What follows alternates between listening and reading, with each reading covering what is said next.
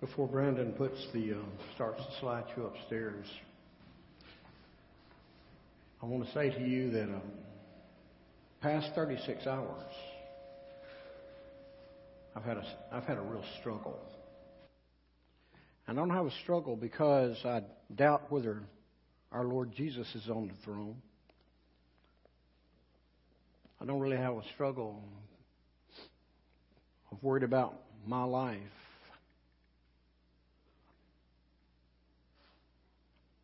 I have a struggle about the message that we give and what we're ready for.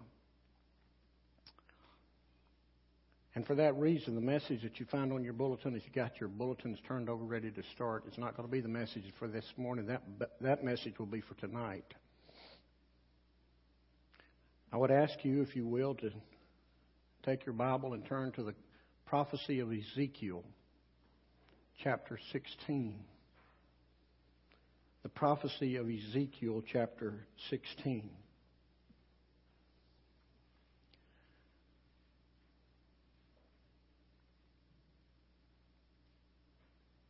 As I began to prepare this message, I couldn't figure out a title.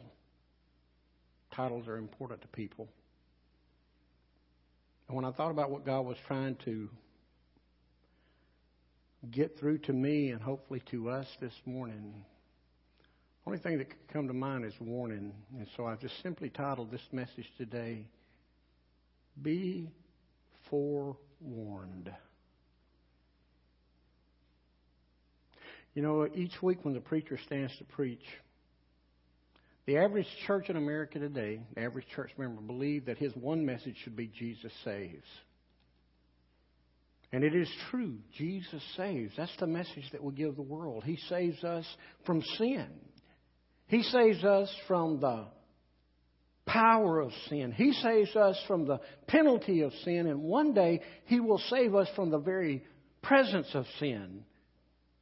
He saves us from eternal punishment to eternal life. He saves us in this way that we do not have a relationship with God left to ourselves. And He saves us by restoring our relationship to our loving Father.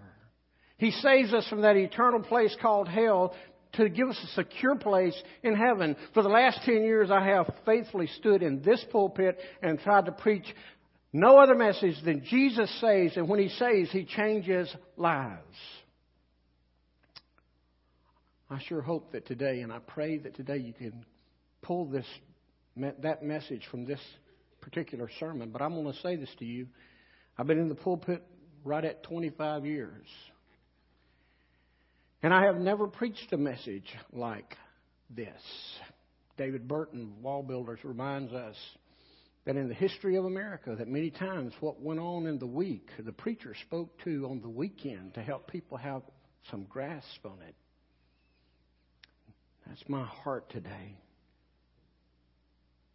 Today's a sad day. I hope the sadness has covered your heart, because it surely ripped at mine on Friday as I began to see the images.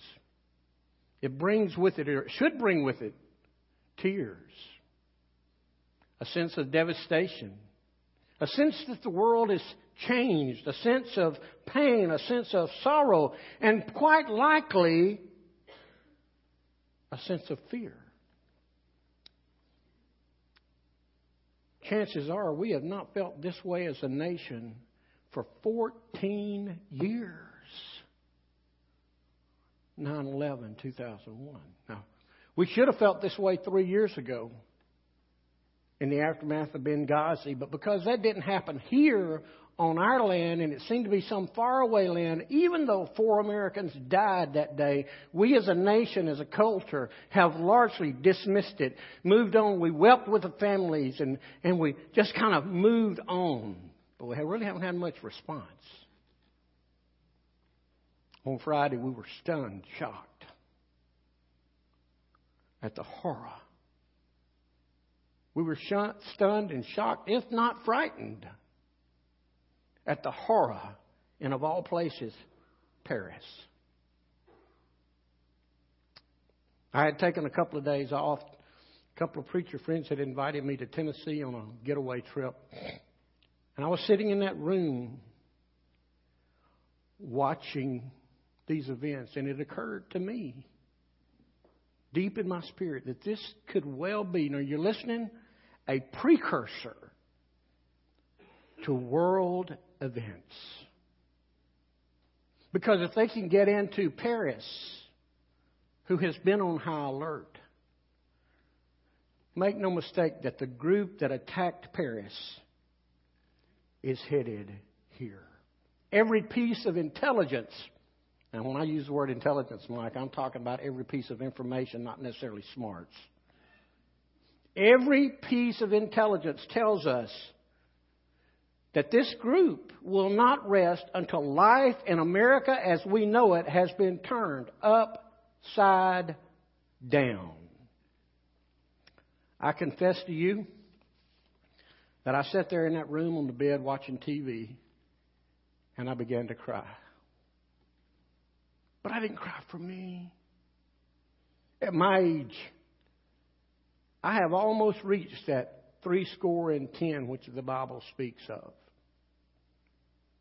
I wept for my children. I wept for my grandchildren. And I wept for hundreds of thousands of other boys and girls, now listen, who have been educated and brought up in a system that I believe this book would now call perverse, immoral, and unethical.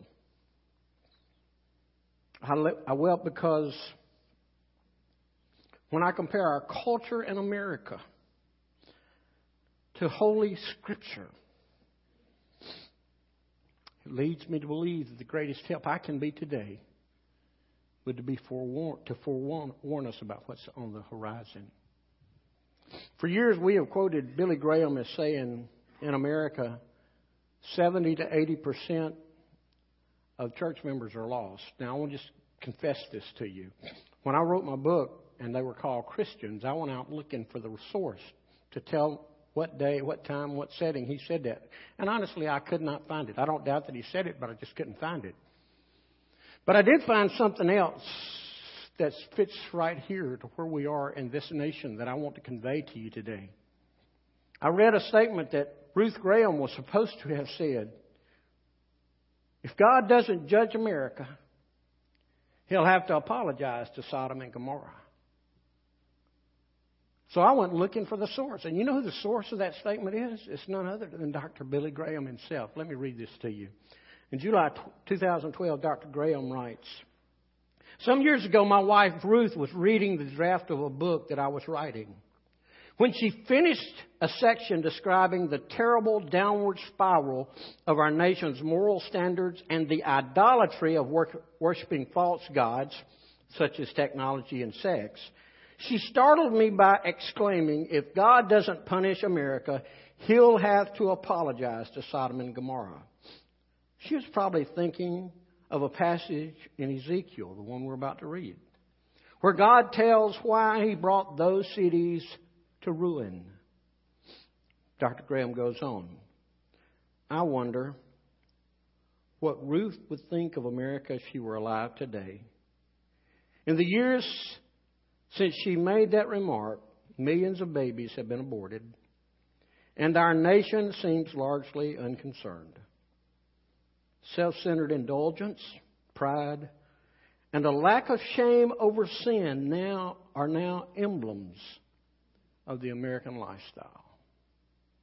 With that background, if you found that scripture, Ezekiel 16, would you stand for just a moment as we read a few short verses from the prophet. Verse 48. As I live, declares the Lord God, your sister Sodom and her daughters have not done as you and your daughters have done. Behold, this was the guilt of your sister Sodom. She and her daughters had pride, excess of food, and prosperous ease, but did not aid the poor and needy. They were haughty and did an abomination before me. That's the same abomination that the federal court just told us that we had to do. Samaria, or Israel, has not committed half your sin. You have committed more abominations than they, and have made your sisters appear righteous by all the abominations that you have committed. Father, for the next few minutes, would you hover in this place? Would you give us comfort where we need to be comforted, but would you convict where we need conviction? In Jesus' name, amen. Did you catch what was in this scripture? Did you catch what was written here? The description of a country that was about to be eliminated from existence. In context of this history, Israel, Samaria, had years earlier been eliminated, eradicated, and now Judah is about to receive the same judgment. I'm not a prophet, nor I'm a son of the prophet, but for the last 15 years, particularly since 9/11, I have tried to view America through the lens, through the vision, through the eyes of a prophet, and what I see really doesn't look good. The symptoms of Sodom were that they were rich, that they were overfed, and they had way too much money. They were haughty. When you have all those things, it leads to haughtiness. It leads to immorality. And the poor didn't really register in that rich culture. They were kind of left on their own. And that country was destroyed, eliminated. By the way, they think they finally found a few remnants. They can't confirm it, of Sodom, because nobody can tell you where Sodom really was, because when God wipes out something, it's gone. For me, this indictment is frightening when I think of Judah, because God chose to erase Israel. And He gave Judah a few more years to repent and return to Him. And instead of returning to God, they continued running from God. Instead of receiving what God had for them, they chose to reject God. God sent prophets like Ezekiel to warn them. But the reason that they wouldn't listen, I believe, is bound up in the reason America and the American church doesn't listen today. It is because they didn't believe that God would ever judge them. They had had it so good for so long, money in the bank, that they didn't think God would judge them. And yet just a few years after this was written, around 586 BC. Now listen, don't miss this. God sent a powerful, heathenistic, barbaric enemy to eradicate them, killing many of them. If you read your history books, carried off others, hooking them together with hooks and chains. It was savage. Brothers and sisters, it irks us at our point of comfort and convenience to see or to witness or even hear about Christians having their heads taken off by a knife. Surely, ISIS couldn't be someone God could use. Nebuchadnezzar was. And it's against that backdrop. Now, what I want to do this morning, I want to ask us 4 questions. And do my best to biblically answer those 4 questions in a spiritual way. I will pause a second to say, some of you have already said, Brother Jerry, is it your intent today to scare us? And I will tell you, I've never had a desire to scare people. You can't scare people into heaven.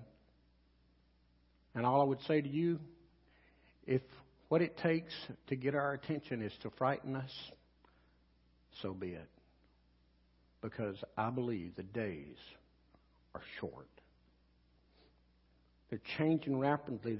Have you noticed in the last year how rapid this culture that was founded on Judeo-Christian principles? We may not have been a Christian nation, but we were founded on the principles of Scripture. Today, things are changing. And although I understand Jesus is still on the throne. He's still in charge. And I understand that evil will ultimately not win out. Here's what I'm going to tell you. Evil is winning battles today. And when evil wins battles, we lose young lives. We lose old lives. We lose many things that we think we can keep. And we lose this while God's people in America, the most resourced church ever known to mankind, is asleep. I am going to give you this warning. If your children, if your grandchildren, if your family gets swallowed up in this growing evil, please do not point the finger at this pulpit and say that my preacher never warned us. In the face of such evil, coddling is not what we need, although it is what we want. In the face of such evil, what's really needed is a little reality. So let me ask 4 questions. Question number 1. Why did this violence happen? Now, I could stand before you like so many and say, I don't know, and certainly I don't know all the reasons. At the same time, some people will say, where was God when this happened? Why did God allow this to happen? And I want to just say this to you. The truth is, God is where He always is. He's ever present. He's ever available.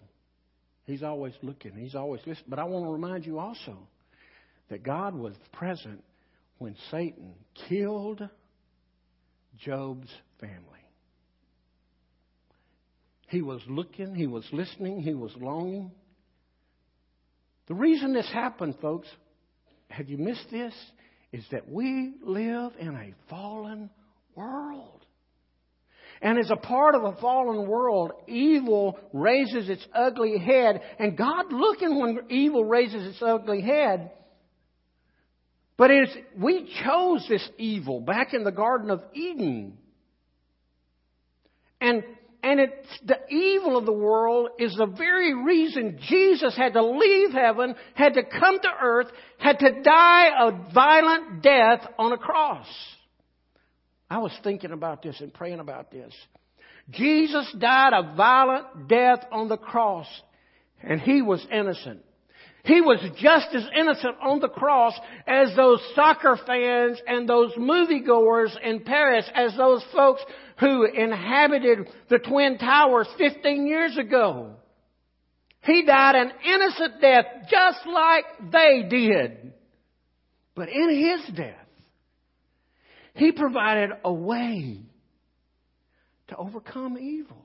He provided a light. And the reason so many continue to be killed in this world is because that so few allow Jesus to step into their life and change them and transform them from the inside out. Let me make this statement to you. Jesus did not come to make your life better. He came to make your life different. Jesus came to offer us help and hope. The reason this violence goes on in this world is because this world is walking in darkness. This world is lost. This world is stumbling along. This world has never seen the light of Jesus. And this world depends on us to show the light of Jesus. Just a few weeks, we're going to start back Lottie Moon. Do you realize that our International Mission Board, in a time when the world is going dark, our International Mission Board is having to cut 600 to 800 missionary positions because God's people are not supporting the mission effort. And at a time when the gospel needs to go forward, the mission board is having to retreat. Why did this happen? Because we live in a fallen world. Question number 2. Why am I preaching this message? This is as simplistic as we get. Because we are not ready.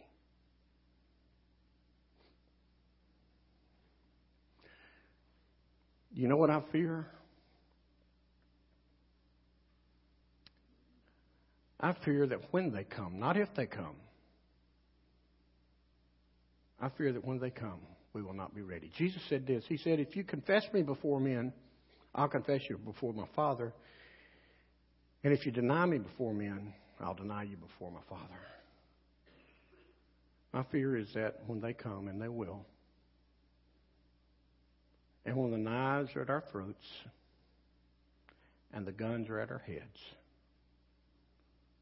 I fear what we might do. Why, Brother Jerry? You think we're that bad? No. I don't think it's about us being bad people.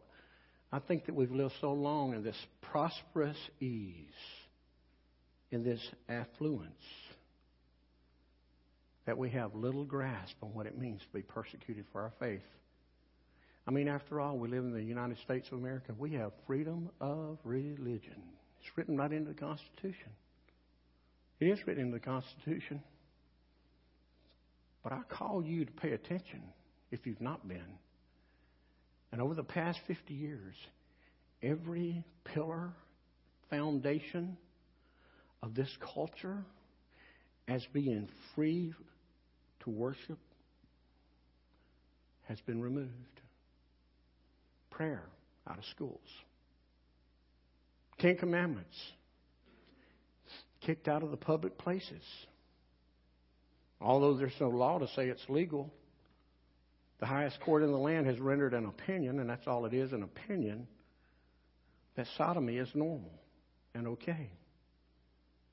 In our school systems, we've intimidated administration and teachers into believing that it is illegal for them to either read the Bible or speak the name of Jesus. And most recently, this week, kind of blown away that now college students are telling us that college is supposed to be free. So basically, everything's supposed to be free. Kind of violates the biblical work ethic. Brothers and sisters, on our watch,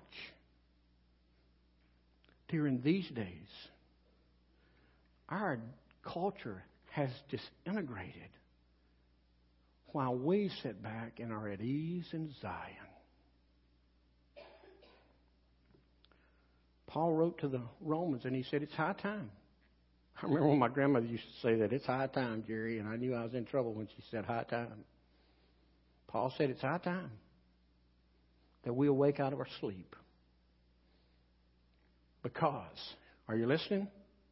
Because our salvation is nearer than when we first believed. And in that, he's not talking about being in heaven. He's talking about the end of time. You look around the world and you see what's going on. I can't figure out what's holding our Lord back. Time is almost over. But if he doesn't come, if he tarries, I'm afraid that this group is going to wind up here in Hueytown, Alabama. And the church of the living God is going to be caught sleeping. That's why. The third question is the one I'm just going to mention for the sake of time. Why am I so sure that America is a target? And I probably should have said, why am I so sure that America is the target? Years ago, Dean Register, a friend of mine that preached here one of our Monday nights back in like 2007, he told me a long time ago, he said, Jerry, if you carry the football, somebody's going to try to tackle you. The reason America's the target is because we've been carrying the football. We've been the shining light in the world. We're the greatest country to ever call ourselves a country. But you want to know why I believe?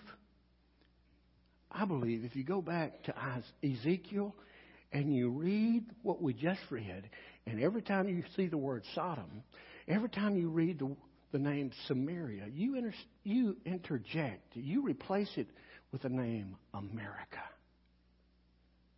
And you see whether it fits or not. You see, I've been reading a lot of prophecy lately, and I'm stunned. And I'm stunned at the parallel between Israel and Judah and America. And I'm smiling because I kind of think, Brother Terry, that the Jewish people were a large Baptist church. Because they were together. God called them together, do a great work together, and they couldn't get along, and they split and made two churches out of it. Israel in the north and Judah in the south. And God got so tired of it, He ultimately destroyed both. When I read the prophet Jeremiah, which I have been reading lately, I am stunned at the parallel between America, the Church of America, God's chosen people, and Israel and Judah, God's chosen people.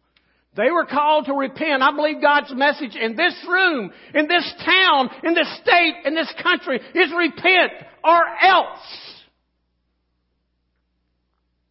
Isaiah and Judah chose not to repent. They chose to continue to rebel. Oh, they were doing too good. God couldn't judge them. And yet God did just that. He annihilated them, and they could not even be found. And at that point, I return to the words of Ruth Graham.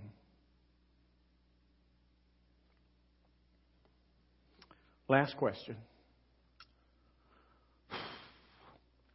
What can we do? What can we do about it? If you will, take your Bible and turn with me to Jeremiah chapter 4. Jeremiah chapter 4. Now don't panic. We're not going to be here another 30 minutes. Those who have been here for any time know that I believe God's Word is important enough to finish, but I just don't want to make us just have a marathon. But I want us to read these 4 verses, first 4 verses. And I'm going to tell you 5 things we can do very quickly. The prophet writes in verse 1, he says, "If you return, O Israel, declares the Lord, to me, you should return. If you remove your detestable things from my presence and do not waver, do not second guess yourself, get rid of them. And if you swear, as the Lord lives in truth and justice and in righteousness, then nations shall bless themselves in Him, and in Him shall they glory. For thus says the Lord to the men of Judah and Jerusalem, break up your fallow ground and sow not among thorns. Circumcise yourself to the Lord and remove the foreskin of your hearts. O men of Judah, inhabitants of Jerusalem, let my wrath go forth like fire and burn with none to quench it because of your evil deeds." So what are we going to do? Let me suggest you 5 things very quickly. Number 1, we need to return. We need to return to Him. The Bible records that God told His people, if you will return, I will relent. If you will return, you will be able to skip this judgment. But they didn't. And somebody goes, well, I don't see where He's relenting here. Well, let me just give you another story. Most of us know 2 Chronicles 7:14. Do y'all know what that says? If my people who are called by my name will humble themselves and pray and seek my face, turn from their wicked ways, then I will hear from heaven, I will forgive their sin, I will hear their land. And every revival, we repeat that formula that God has given to us, and you would be correct. But that's not all the story. Most of us don't know the story. In chapter 6, Solomon had finished constructing that great temple. And when he got the temple constructed, he put about a 4x4 platform up, and he raised his hands in front of the multitude, and he prayed a prayer for his people. And it wasn't a "now I'll lay me down to sleep" prayer. It wasn't a "God is great, God is good" prayer. It was this type of prayer: God, if we follow you, bless us.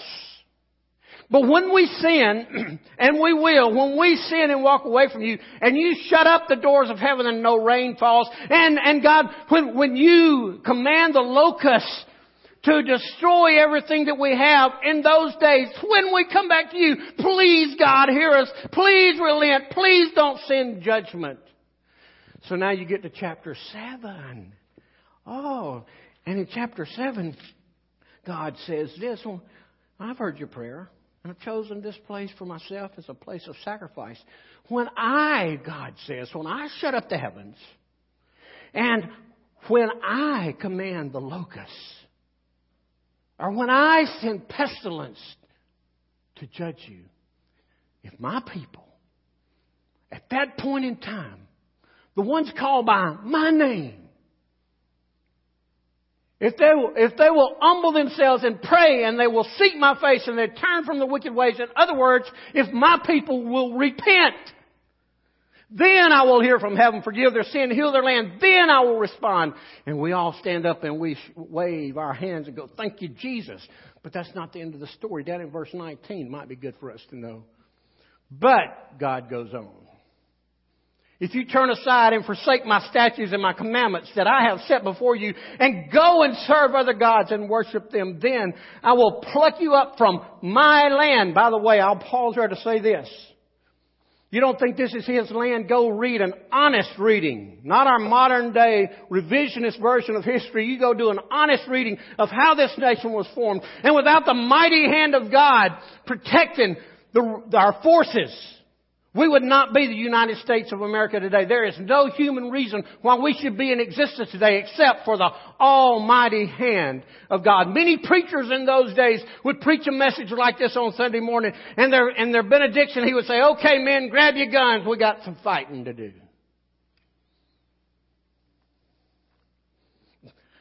Then I will pluck you up from my land I have given you, in this house I have consecrated. I will cast you out of my sight. I will make it a proverb and a byword. Just something people speak of in passing. You see, folks, our call today is to return to Jesus, return to God. Because if we don't, we're doomed. We're doomed as a people. We're doomed as a culture. We're doomed as a country. You know what we must do? We must become good repenters. We've become horrible repenters because we're too proud to say we made a mistake. We must become good repenters and realize that we're at ease in Zion and life could be changing. We have to return. The second thing is we have to remove. He goes on and he says, you must remove those detestable things. We must remove some things from our lives. For too long in this nation, we have been taught that we can just come to Jesus and keep on just like we're going. But there are some things we've got to get rid of. What are the things in your life that displease God? Not according to you, according to Him. If He was here, standing right here, and He is here in spirit, what would He say about your?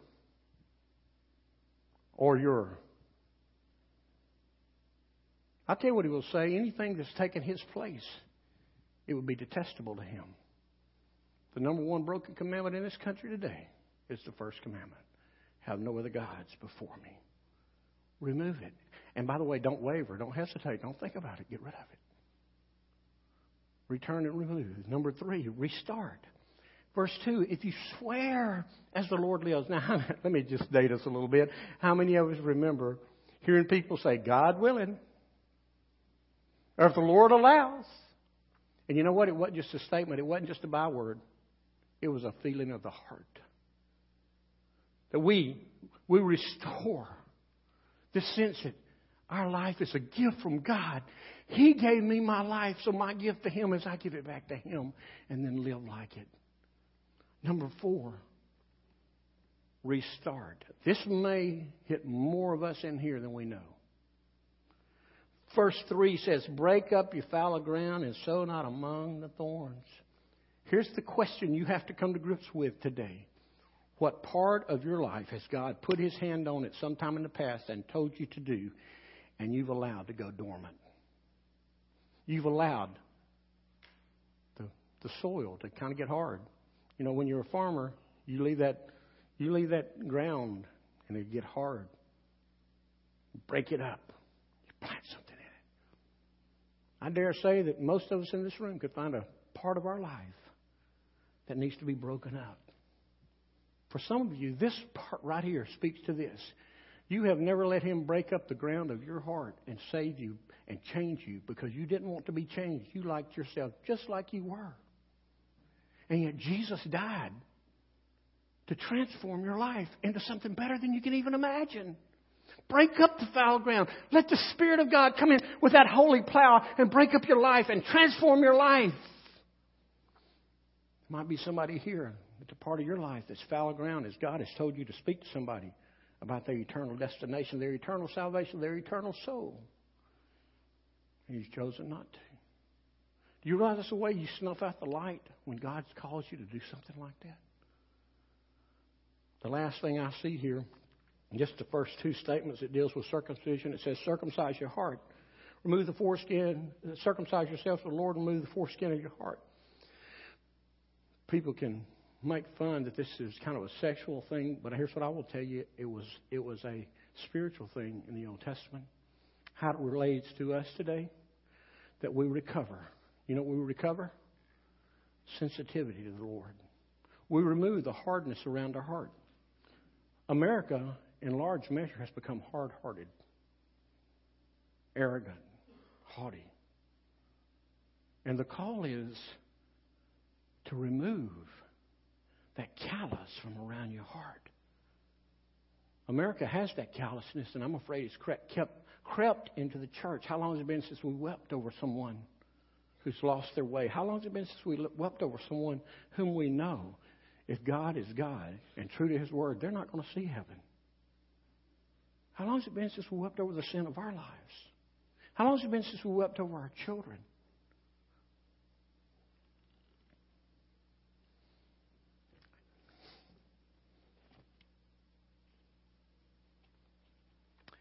I know you're kind of ready for this to end. But I think that's always the case when a preacher chooses to preach prophetically from his word. This is not a message that I wanted to deliver today. For all kinds of reasons, some will become apparent in a little bit. But the truth is, you and I don't get to decide the timing of much in our lives or this world. I'm recalling on the good side, Jonathan and Charlotte had gotten married, and they're kind of putting their lives together. And they weren't really expecting a child quickly. And all of a sudden, they were with child. Something greater, someone greater than them. Put Dallas in their lives. And I'm going to just tell you this. We look back now with the death of Charlotte's mom so untimely. Dallas was God's gift to that couple at a time when they needed it. We don't get to decide timing. We found that out the 1990s attack on the Twin Towers, certainly with the 2001 attack on the Twin Towers, with Benghazi, with Paris. We don't get to decide the timing. That brings me to the last thought. Just a little story. It's told of a man who ran in almost out of breath to a train station. And he ran up to the clerk and he said, what time does the 8:01 train leave? And the clerk said, 8:01. And he says, okay, well, that's good. He said, but, I noticed coming in that the town clock had 7:57. My watch has 8:59, and the clock in here has 8:04. Which clock should I go by? And the clerk said, you can go by whatever clock you want to. But you can't get on the 8:01 train because it left when that clock said 8:01.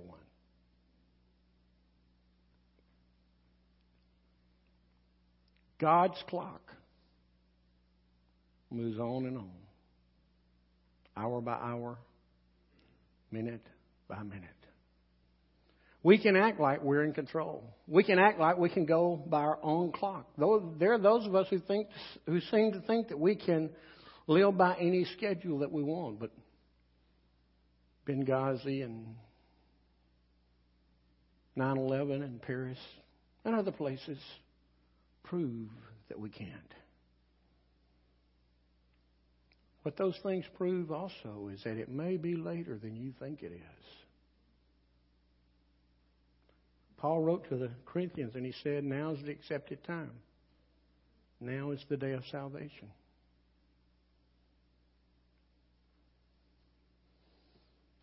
At the risk of being misquoted and misunderstood, You've now been forewarned about the prophecies that apply to us. The question is, what will you do with what you now know?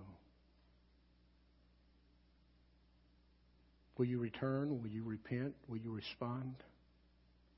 Or will you reject and run and just take life as usual until judgment comes? Let's pray together.